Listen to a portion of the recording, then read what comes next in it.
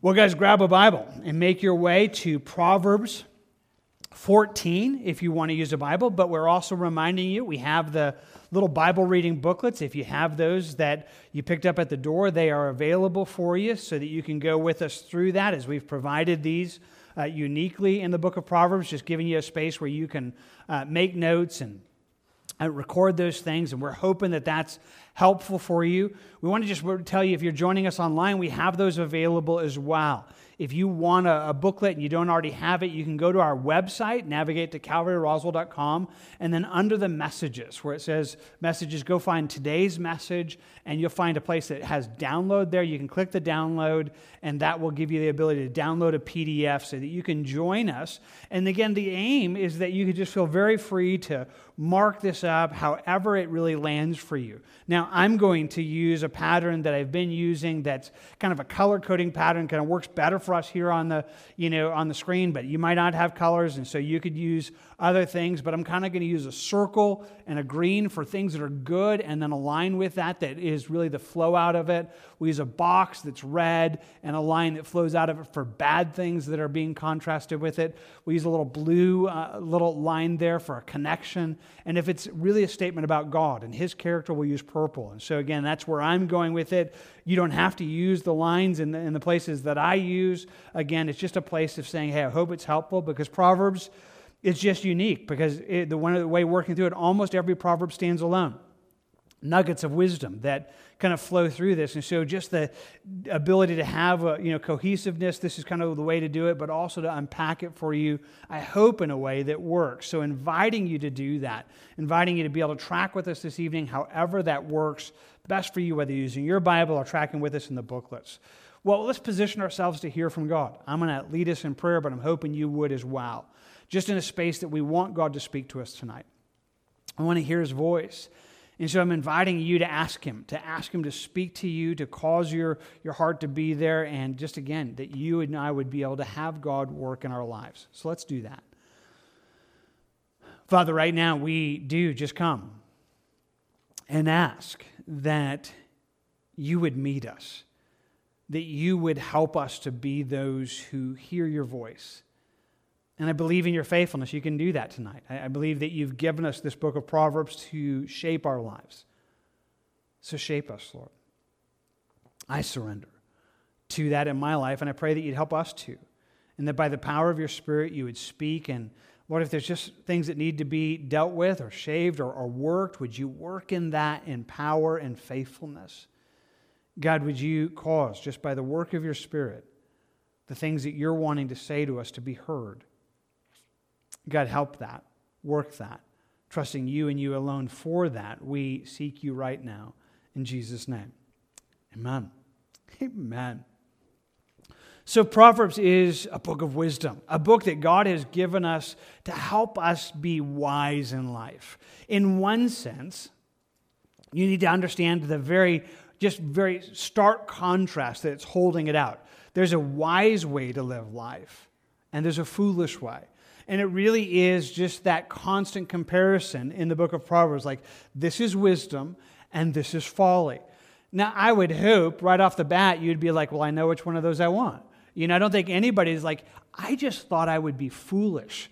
I think that just sounds amazing to be dumb and live my life in a terrible way. No, very rarely is that ever the case, and yet sometimes it happens without knowing better. So Proverbs comes in to speak to us, to shape our lives in a way that will help us and draw us into being the people that He has for us to be. In fact, it's really kind of even just really clear in this section as we're diving right into the middle of chapter 14. We're picking up where we left off, and we're picking up in verse 15, but really in this section that runs from verse 15 to 19, there's a little bit of a theme that just is kind of pressing into the state of a heart. Just like saying, okay, is this where you are? This is where that's flowing out of, and just helping us almost just to address, okay, is that where we are in the midst of it, so God can speak to us and show us how to live. So we just begin to note it. Verse 15 says it this way: the simple believes every word, but the prudent considers well his steps. The simple. And when it uses this idea, it's the opposite of being wise. The idea of being simple, it's not necessarily always an insult. It just means like you don't know better. Like you're living foolishly. It's a simple way of living. He says the problem with being simple is that you believe everything. Like you could believe anything that anybody says and you just don't know better. It kind of is that gullible place where just you believe everything. But, he says, in contrast, the one who's prudent, the one who is wise, thinks about their steps. Thinks, that just because everybody's doing it doesn't mean it's right. Just because, that's the way, what somebody says is like, is that going to be good for my life and the way that I work? And he's calling us to live a life that is really found here. And he's looking at it, and it's as if you could almost just look at two people doing life very differently. The simple who's just like, well, that's what everybody says. That's what I'm just going to do. And just totally buying into anything and everything that's being said. But the wise being in a place of saying, this world is broken and people are broken. I don't trust people. I trust God. I trust God implicitly. I trust Him and His Word implicitly. But outside of that, not so much. And that place of thinking, well, I'm going to think carefully where I'm going to go. And he invites us to that kind of living, that place where we're taking seriously our life. With that, he continues there in verse 16, and he says, a wise man fears and departs from evil, but a fool rages and is self-confident. So we're kind of building this person who's thinking about their life, and they're wise, he says. They're walking in wisdom. He says there's a fear. There's a fear against, not necessarily a fear of God here, it's not speaking about that, but a kind of a recognition of just danger in the midst of that, and that fear keeps them from that evil, that place that's going to be there. In contrast, this person who's living foolishly, he says, well, that a fool rages and is self-confident. That this fool is just in this person of kind of going against all wisdom. Now, that's a pretty good understanding of it, and yet it's a little bit hard to wrap our minds around even exactly what this is saying. And so a number of other translations about it, but the New Living Translation does a pretty good job of just getting to the nugget of that one, so I'll just put that on the screen for us, where he says, the wise are cautious and avoid danger. Like they're thinking like, that could be dangerous. I kind of get that. But fools plunge ahead with reckless confidence. To live this foolish life, it's ignorant and just like you don't even know better, and yet you're not even thinking about the steps that you're taking, and just this absolute folly of living life in a reckless, heedless way. Again, he's giving us this contrast, this state of a heart that compares this wise person from the one who's a fool. Add to it, in verse 17, he says, a quick-tempered man acts foolishly, and a man of wicked intentions is hated. Now, this is entirely negative, and it's part of it. He says, okay, here's the person who's quick-tempered, the person who just acts very emotionally and responds to everything just that way. He says, that's foolish. The Bible calls us to be quick to hear and, quick to hear, and slow to speak. And just in that space of saying, hey, that's a place where we're not going to let things immediately kind of move us into a bad place. But he takes it a little bit further. And he says, a man of wicked intentions is one who is hated. So if you're tracking with this for a moment, it's the idea that if you could look at somebody living their life foolishly, boy, anything sets them off. Emotionally, they can and that kind of determines their course. And that's a bad way to live.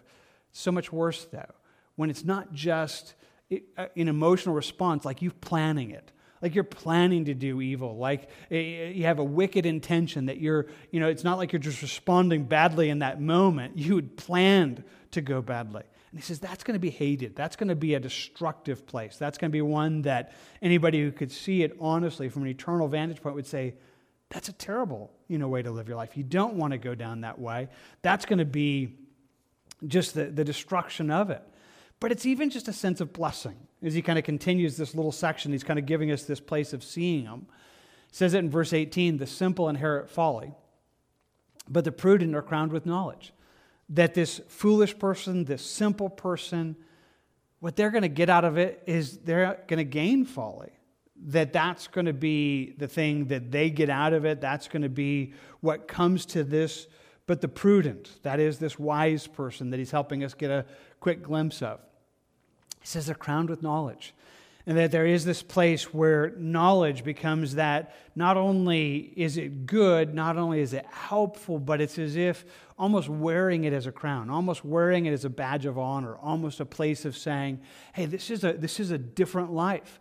That if you're kind of comparing these two, the foolish and the wise, and you're thinking about what he's trying to picture for us in this small little section here of people who are ignorant and they don't know better, or they're responding emotionally. He says that's just going to go badly. But over here, not only is it going to bless, but it's as if it honors your life and brings you into an incredible space.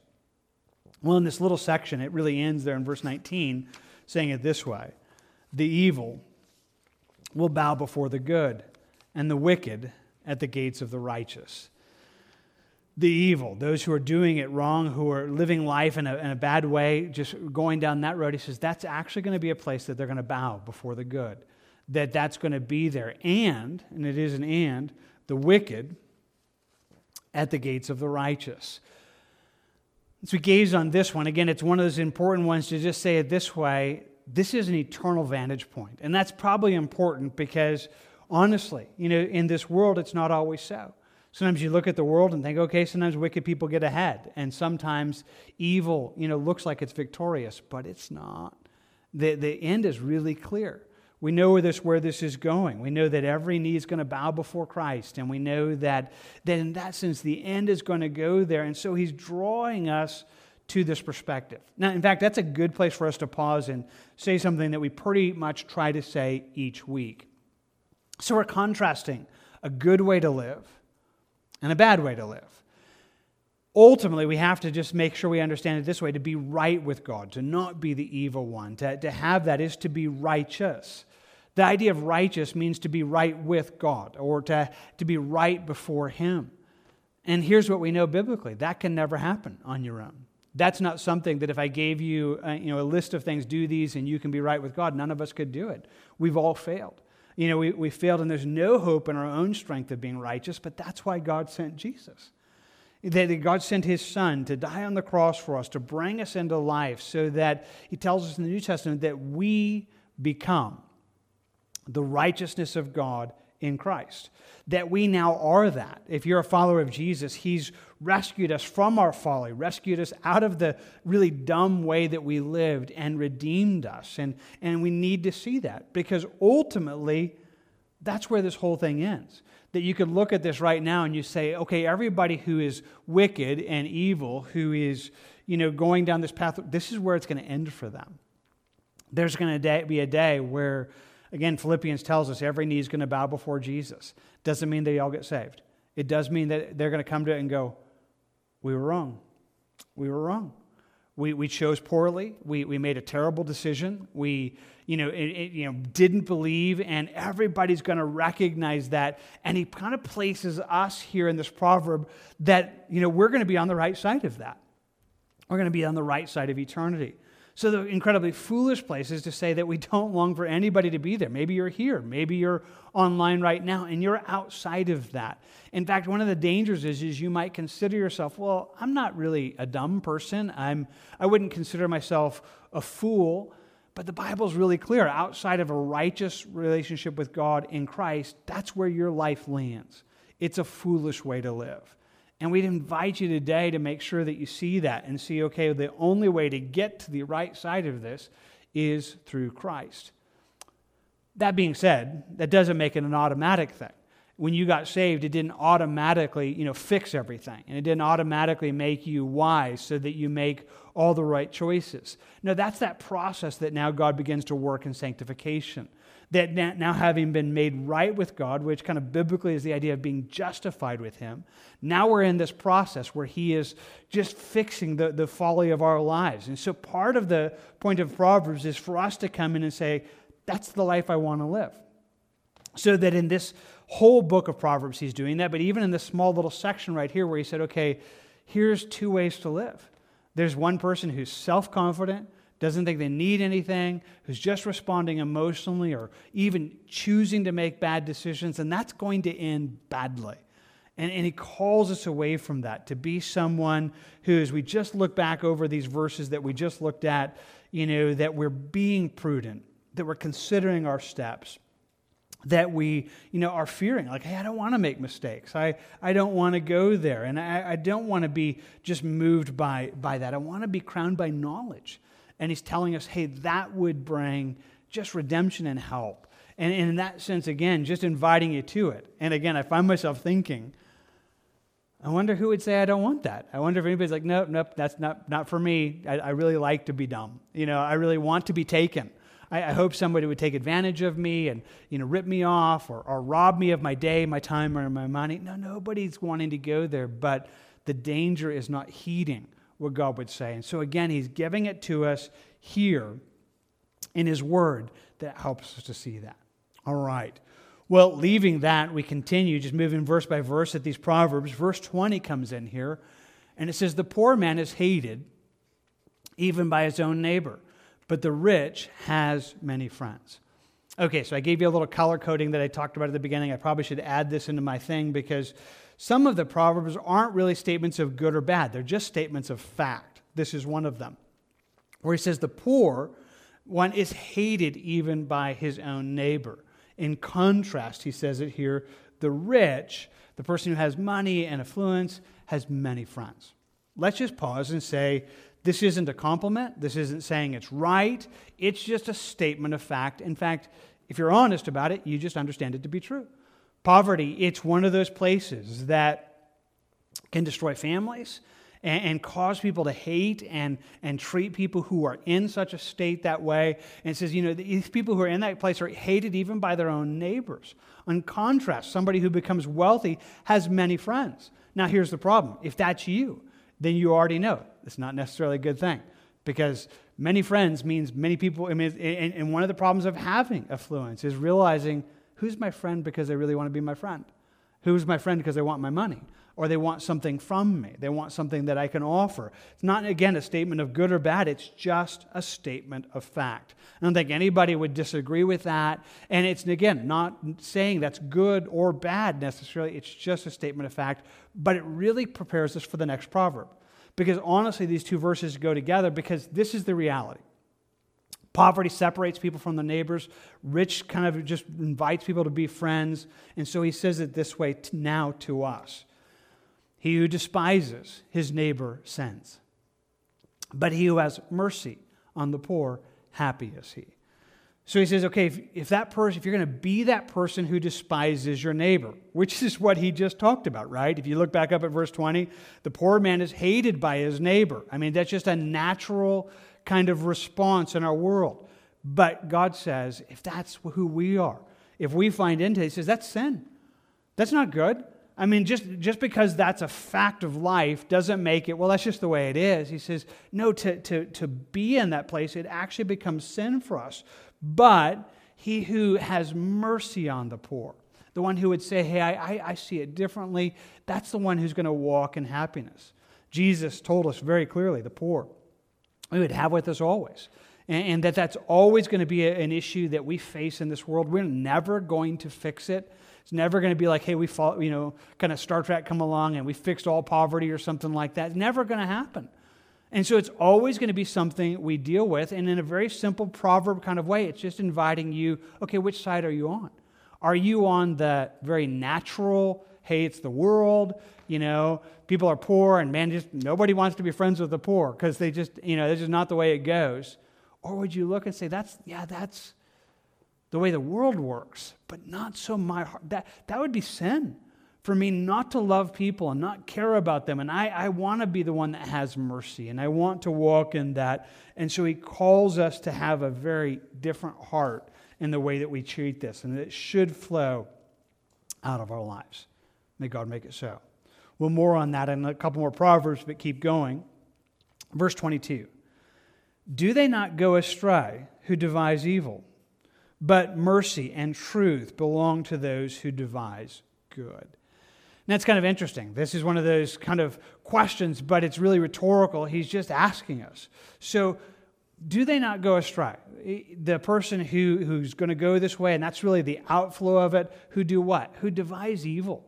So the person who thinks about it and plans to do wrong, who's thinking about taking advantage of somebody or doing the wrong thing, he says not only is that not going to work, it's one of the places that becomes a course that's going to take you off and bring in great pain and sorrow and suffering. And he just says, hey, if that's what you're doing, know this. That's where that road goes. In contrast, mercy and truth are the result of the person who belongs to those who devise good. So if you're thinking about it like, I want to do the right thing. I want to do the right thing. I want to live the right way. I want to try to walk in that. He says, here's what you're going to get. And it's interesting that it begins with mercy. It's interesting that he says, okay, if you're trying to do the right thing, it's not like, well, then you're not going to need this. It's like probably for most of it, it's like, man, I bet I mess up. I'm trying to do the right thing. He says, but if that's what you're trying, if in your heart you're thinking about trying to walk the right way or do the right, it says God meets you in mercy and he meets you in truth, in rescuing us and drawing us back on course, merciful, fixing where we blew it, and then says, okay, go this direction. That was a bad thing that you did. Let's go this direction though now. And God meets us in that, but it goes back into that place of saying, really, what's our intention? What were you wanting to do? And it should be in a place where he's inviting us to say, hey, we want to do the right thing. That should be the place that we're honestly thinking about. And again, if you're tracking with us in this section already, if that's not something you think about, if you're the person who's like, man, I kind of do whatever, I just kind of live my life, he says, then that's a dumb way to live. It's a dumb way to live. The wise person is thinking about their life, thinking, I really don't want to do the wrong thing. I really would like to do the right thing. And he's telling us that becomes something that is not only good, but a place where God would meet us in mercy and truth. And may you even be met by that tonight. Maybe it's a place even already he's kind of correcting and kind of showing it's like, man, I already blew it. I already blew this today, or I wasn't the kind of person I should be. Well, then he's inviting you. Well, come and find mercy. Find mercy, just recognize where that is and be directed back into the truth. And if that's what you're wanting, if you're thinking, God, I want that, then God's telling you that's where he would meet you. And I hope you find that to be true and just working in you the things that he has. All right, well, you can flip the page, keeping going. There in verse 23, in all labor there is profit, but idle chatter leads only to poverty. In all labor, if there's you're trying, you're working, you're doing that, he says there is profit. That all work has reward to it. Now that's a simple statement, but it's honestly true. In one sense, it's not always equally rewarded, but when we do that, God does. In fact, if we as followers do that, God says he rewards that. That if we're not rewarded here, we would be rewarded in heaven. That there's a place where he'd talk about even servants in the New Testament or employees, saying even if your boss is unfair, but you work hard, God will reward that. God rewards that. He notes that. All work, in that sense, becomes something where there is profit. In contrast, idle chatter, a place of just talking, he says it leads only to poverty. So in one sense, he's contrasting laziness and faithfulness, which is a pretty consistent theme within the book of Proverbs, just to highlight the folly of being lazy and calling us to, that's not the way God would have us to live our lives. But this one's a little bit more than that, because it has this idea of someone who is actually working to someone who just talks about it. And let's just own it for a second. Those are not always the same thing. Those are not always the same thing.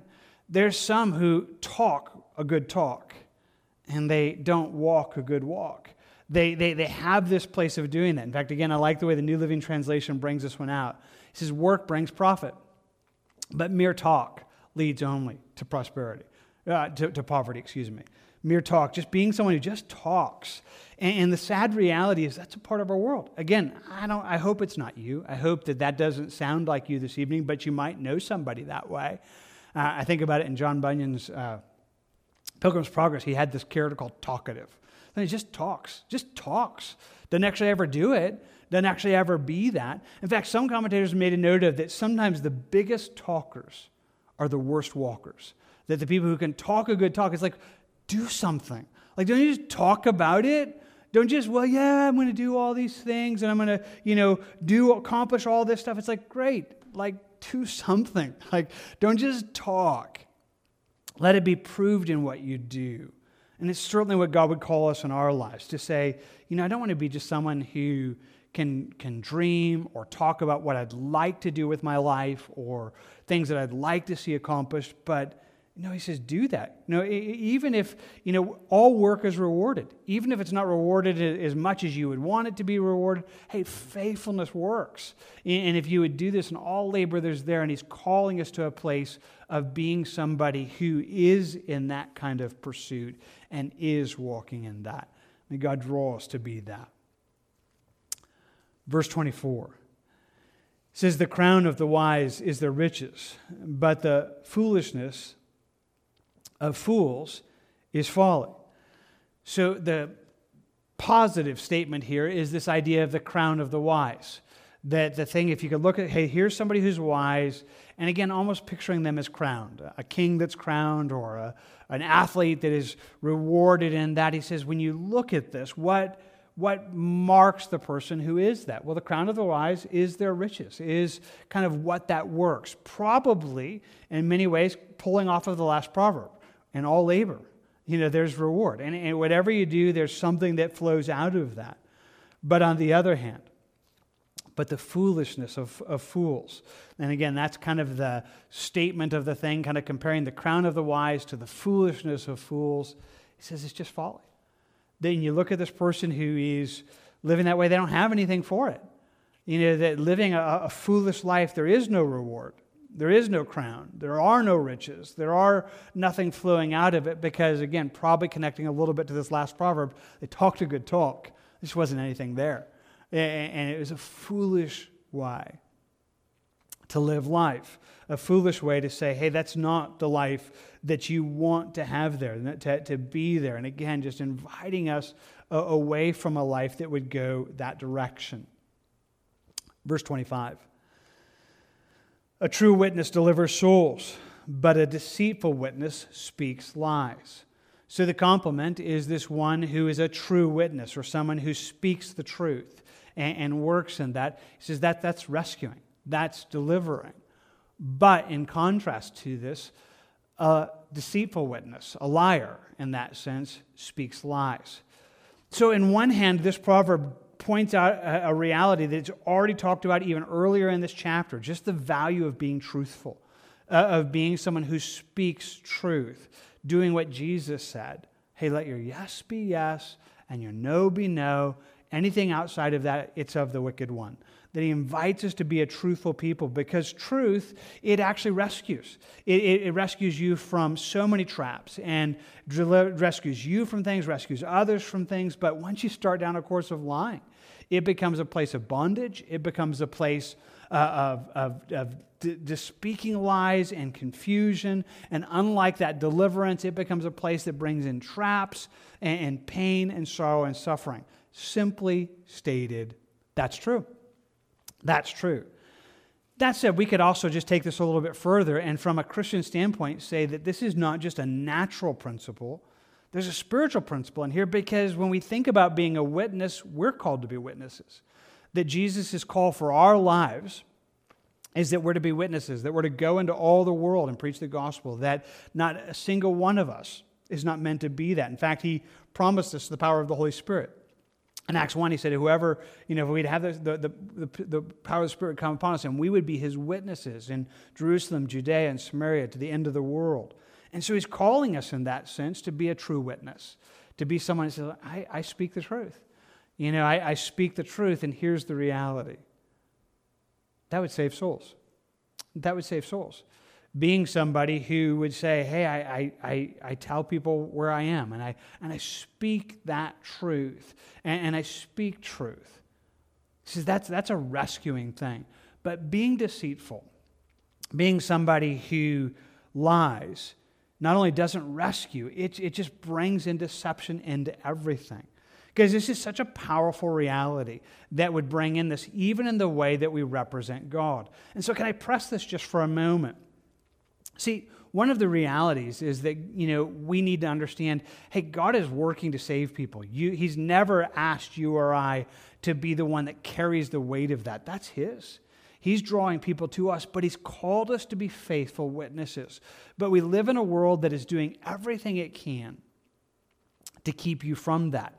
And one of the big movements in our world is in a place of just drawing people to frame their thoughts, to frame their opinions as opinions, to frame them as like in the way that it works, and not just speak, well, this is truth. Here's how it works. And again, if this lands for anybody, just let it land where it does. But years ago when I was working at the bank, I remember just doing this. And we got into conversations about morality. We got into some conversations about what's right or wrong. And I found myself answering the question this way. Well, this is what I believe. I believe that, this is right or this is wrong, and this is my personal opinion. And it was an interesting thing. And just, I can remember it to this day. I'd finished one of those conversations, and it wasn't an audible voice, but it was definitely discipline. And the Lord's like, you believe? Like, is it right or wrong? And I had to go back and say, it doesn't really matter what I believe. This is what the Word of God says.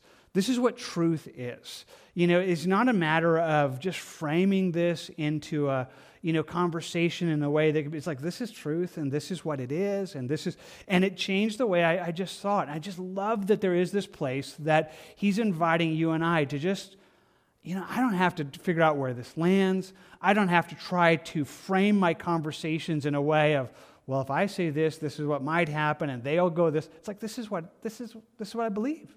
I mean, this is the truth is. This is what the Word of God says. And it doesn't matter whether I believe it or you believe it. It doesn't matter whether it's like, this is truth.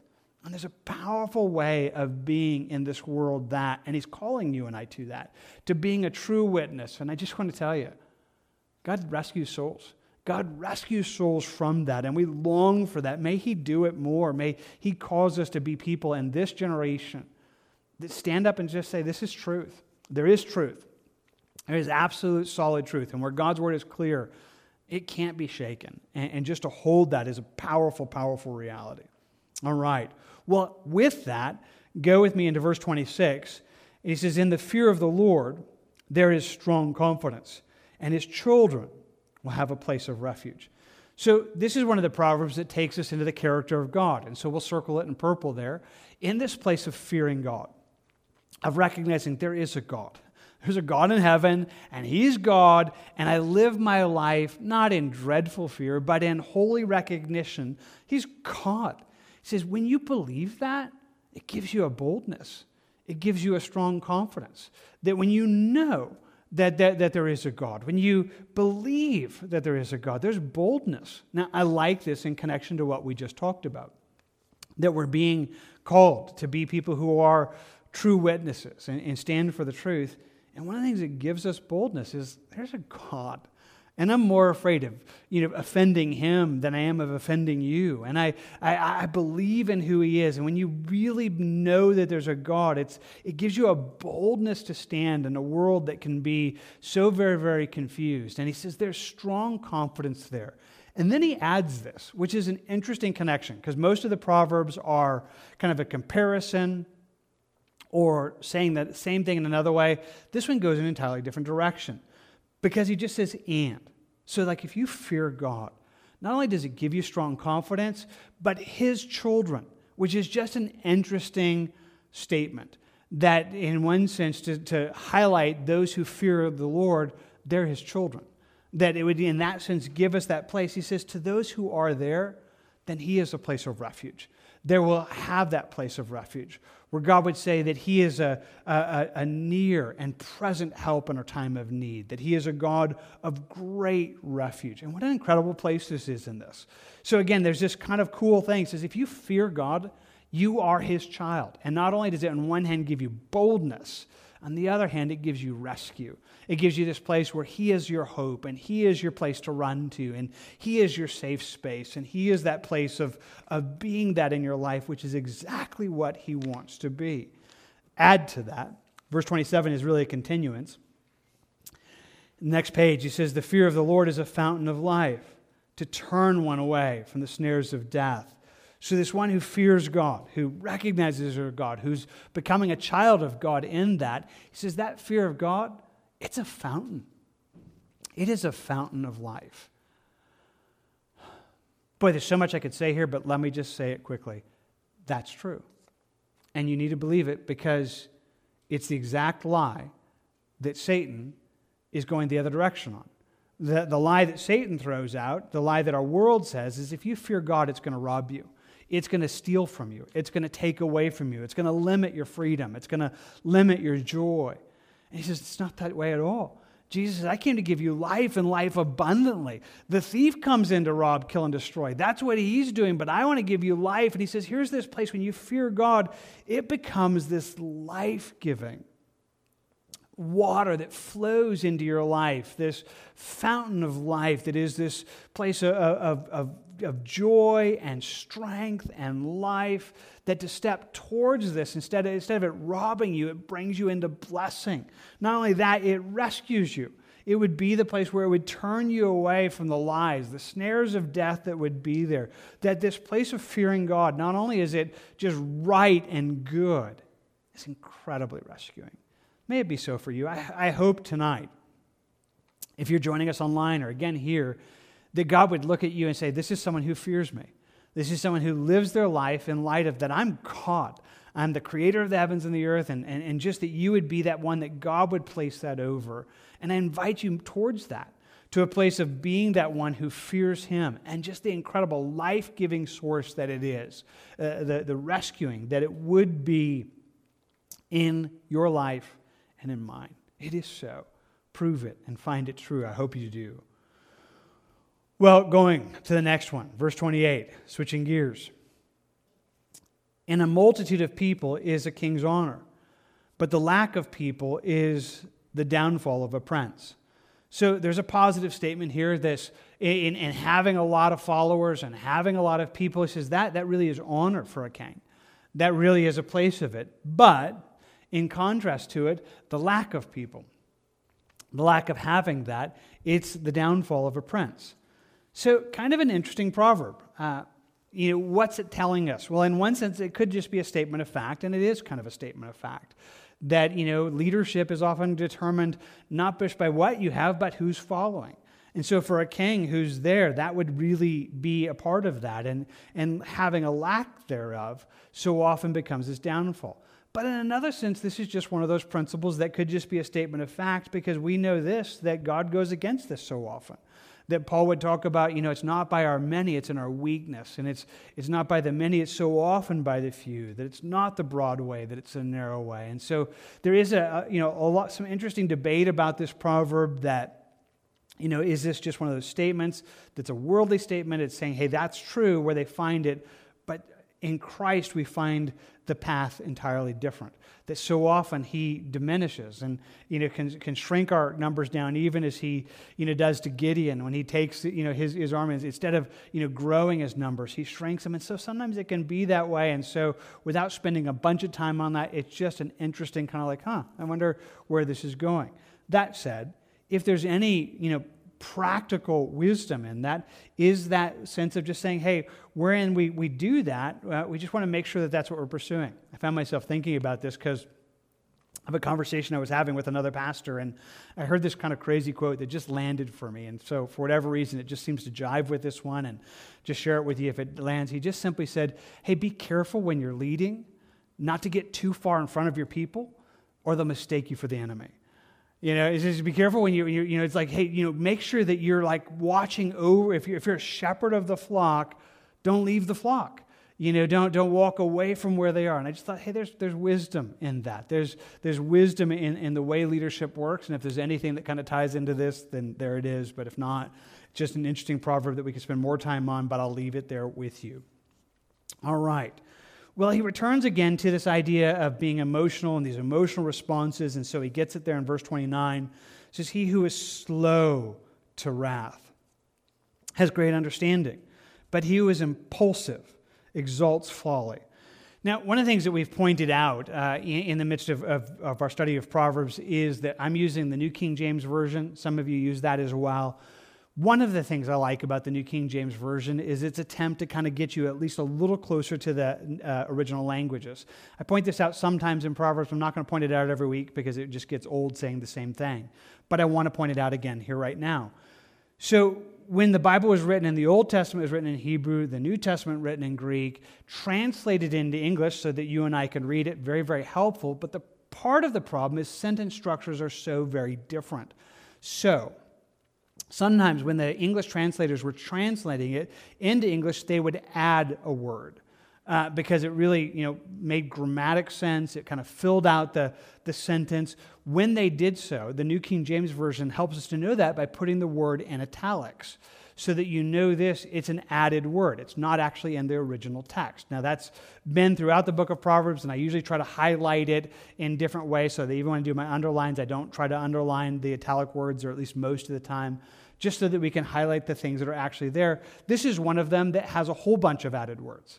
And so you might just notice it. He who is, those are in italics there. That's not actually in the text. If you originally look at it, it just would be slow to wrath, great understanding. Slow to wrath, great understanding would be how it would kind of be rendered in the Hebrew. But impulsive exalts folly. It's not very good grammatically, but it kind of lands that way. Slow to wrath, great understanding. Impulsive exalts folly. It's just what he's telling us. Is there's two ways to live here.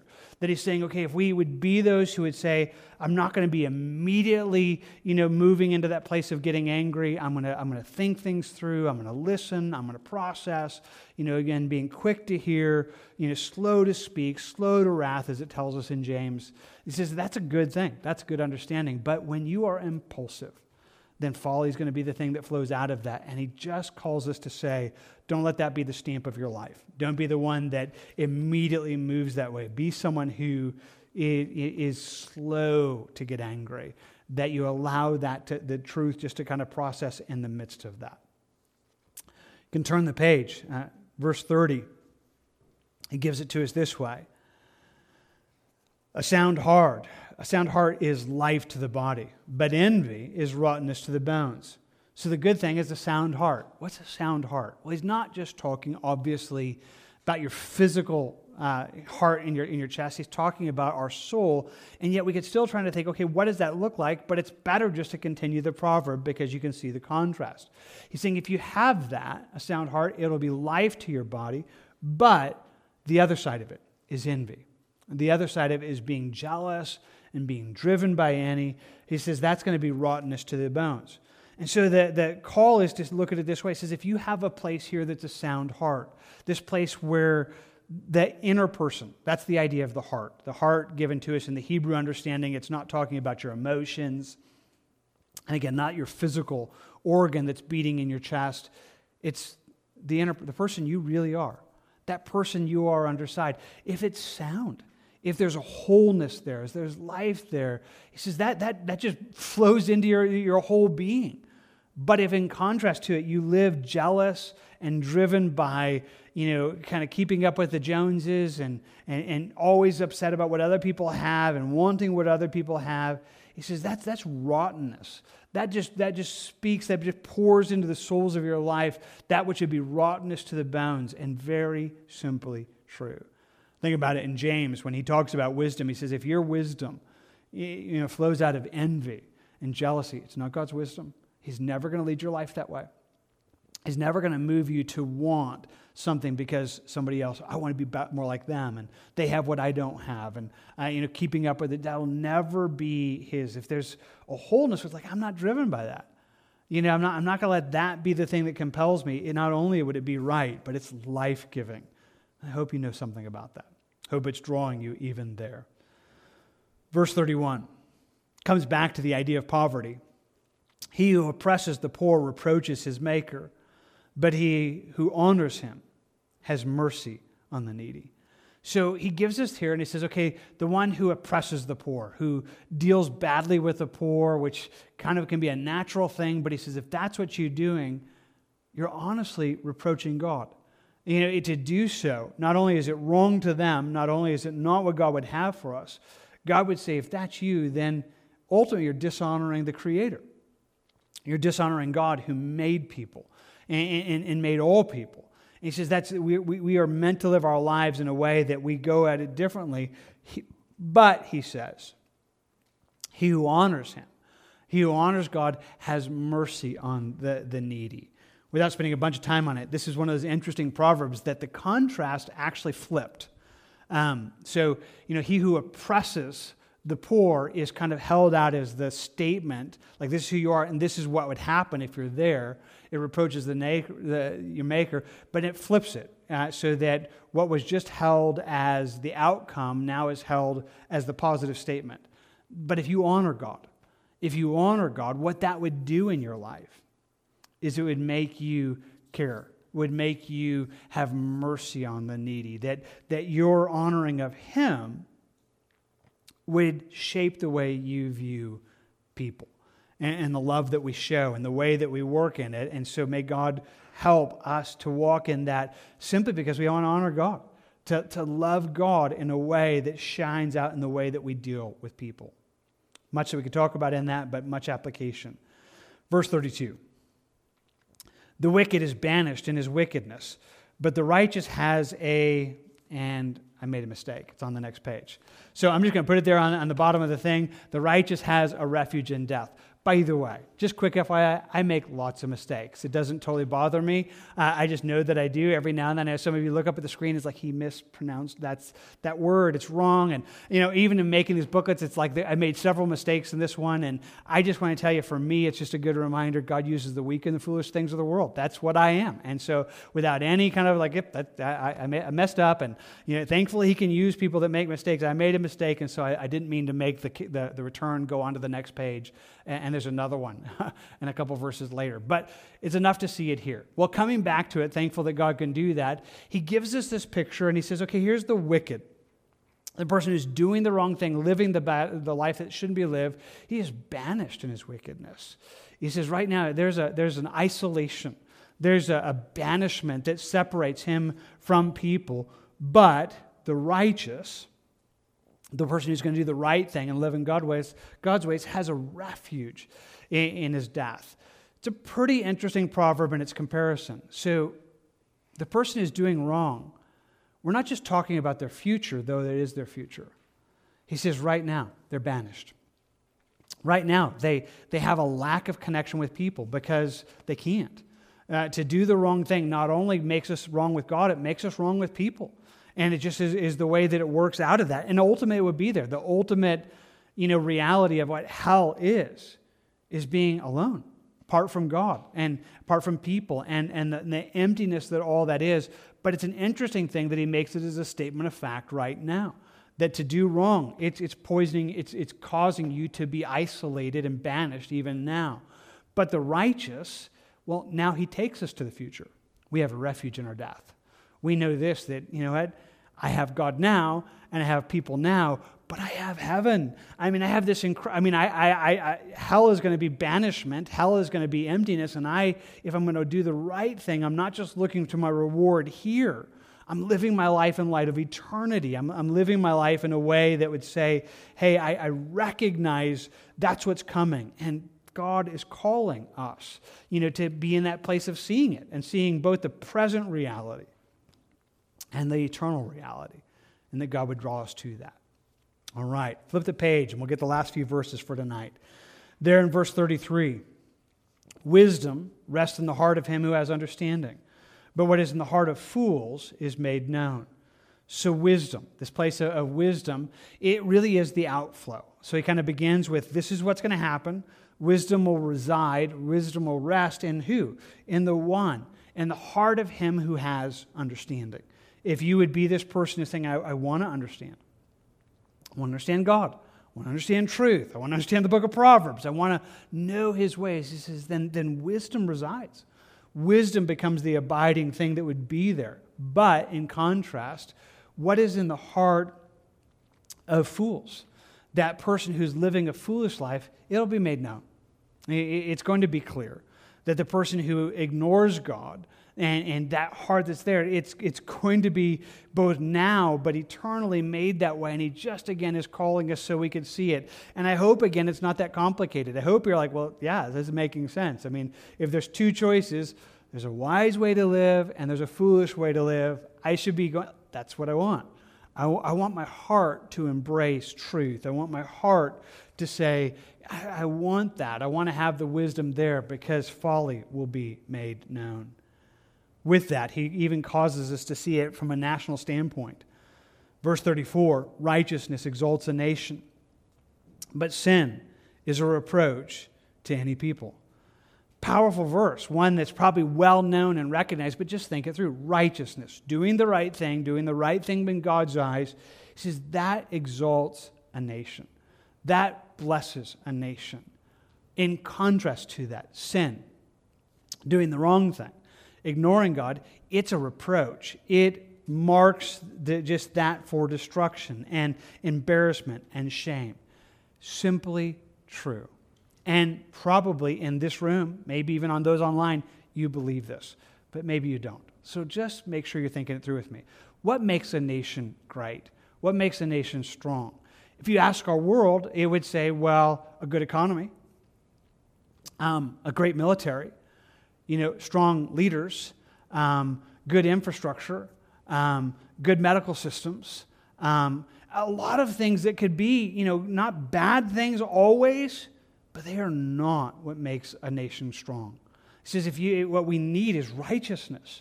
It's when that's there, that's what makes a nation just strong. That's what would do that, and that's what we desperately need. And again, maybe you know that. Maybe you look at our nation right now and you're aware of that, but maybe not. I mean, sometimes Christians get caught up in it, and they get caught up in politics, or they get caught up in some of the things in our world saying, hey, we need this. No, what we need is righteousness. And how do you get that? Christ, knowing Him, He's the only way to righteousness. He's the only way there, and God's truth. I mean, that's what our land needs. When I look at America right now, what we desperately need is an awakening and a revival. Nothing else is going to do it. There's nothing else that's going to fix this nation. No political leader, no person in the next presidential election, no Congress, no infrastructure, no businesses. That's not going to fix what's wrong in our world right now.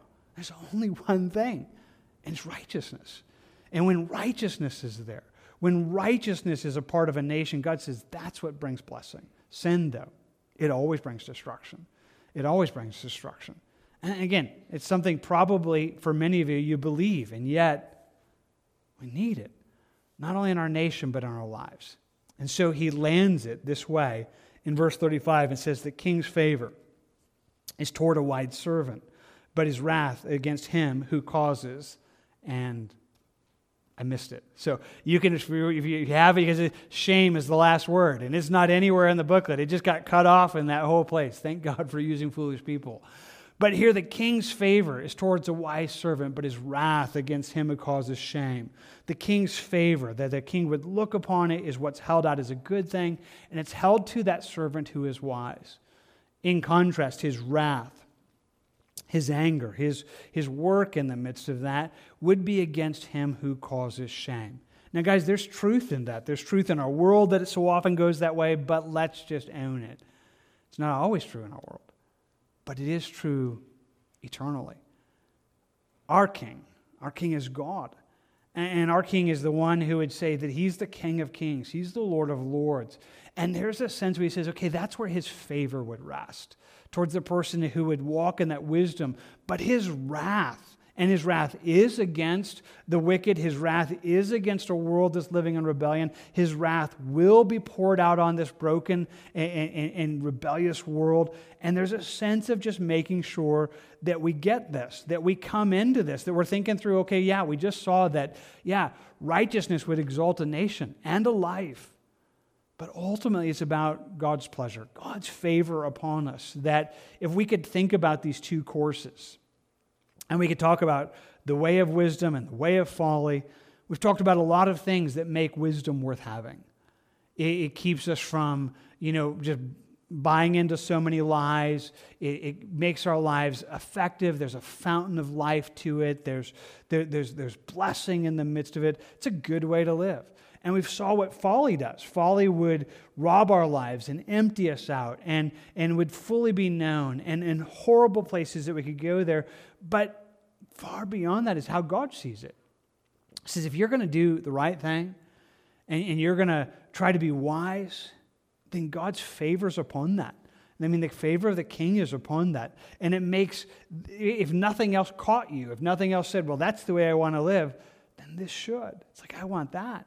I want God's favor. I want the favor of the king. I want him to look upon me and see in this world one who's trying to do the right thing, who's trying to treat the poor rightly, who's trying to walk in his ways. And even if it doesn't, make us successful in this world, that God's favor would be upon us, his smile. If not, it's his wrath. It's his wrath that would come against you. And if that's you this evening that don't have a relationship with him, I'm telling you that's where you are. That the wrath of God is revealed from heaven against the sinfulness of man. And outside of Christ, you are subject to his wrath. And God would invite you to be rescued and invite you into a relationship with him. And I long that that would be true. That even tonight, if that's you and you're in that space, we'd love to talk to you about Jesus and just see that happen in your life.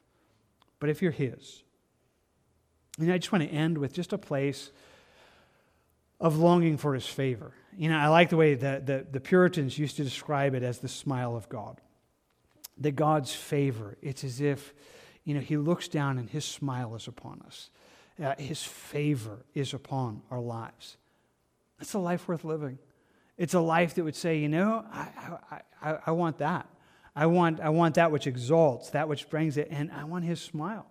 No matter where this goes, no matter what happens in this world or how things kind of play out, I know there's an end, but I want his favor. And maybe that's what you have right now. Maybe you are here tonight and you say, well, I live there. I try to live in that place of wanting to live under the place of God's smile, of his pleasure, of pleasing him. And maybe you have a sense of that, or maybe you don't. Maybe there's a place where it's like, man, I don't feel like anything. I don't have that in my life. But you can.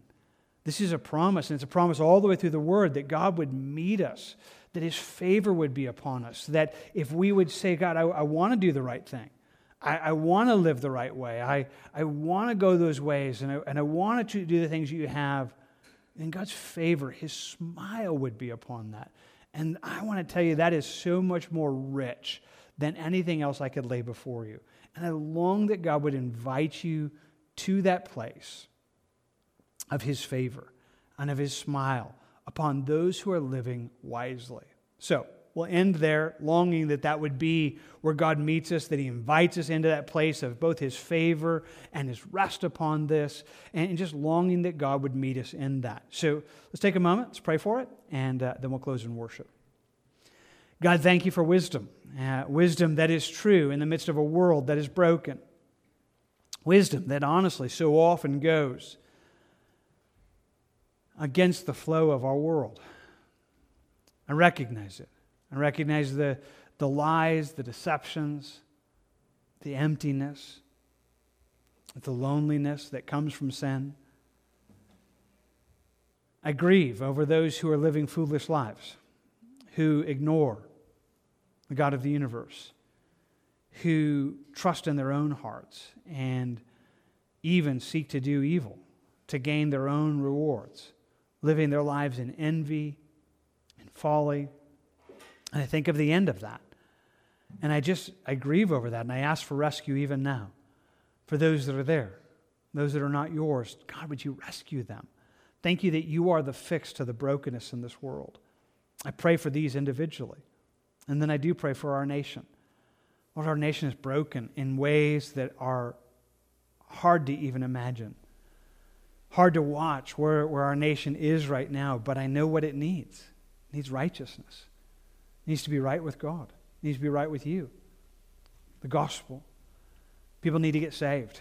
Lord, I pray for just a pouring out of your Spirit on a revival that would awaken the lost, that would revive your people, that would call us back to living right, holy lives. That would change our nation. That would be the only thing that would really exalt our nation. But God, if that doesn't happen, then I want to live a revived life. I want to live one who is seeking to live under your smile and your favor. I long for that for my land. I long for that for this people, but I want to live there myself. God, would you just cause that to be the reality that we step towards tonight. Where these things are already happening, great. Where we're living a life that's outside of what your word says, fix it. Help us to find that mercy and that truth that would get us back on course. And Lord, to walk in what you are and what you have. And God, I'm just asking. I'm asking for your favor. I'm asking for your smile. Just a conscious sense of the smile of God, of your pleasure at us seeking to live the life that you have for us to live. That's an incredible reward. That's an incredible place. And I'm just asking for that in my life and in our lives. Cause us to live in the smile of God. Cause us to know that in powerful ways. I ask for it right now and trust you in this. And do so together in Jesus' name. Amen.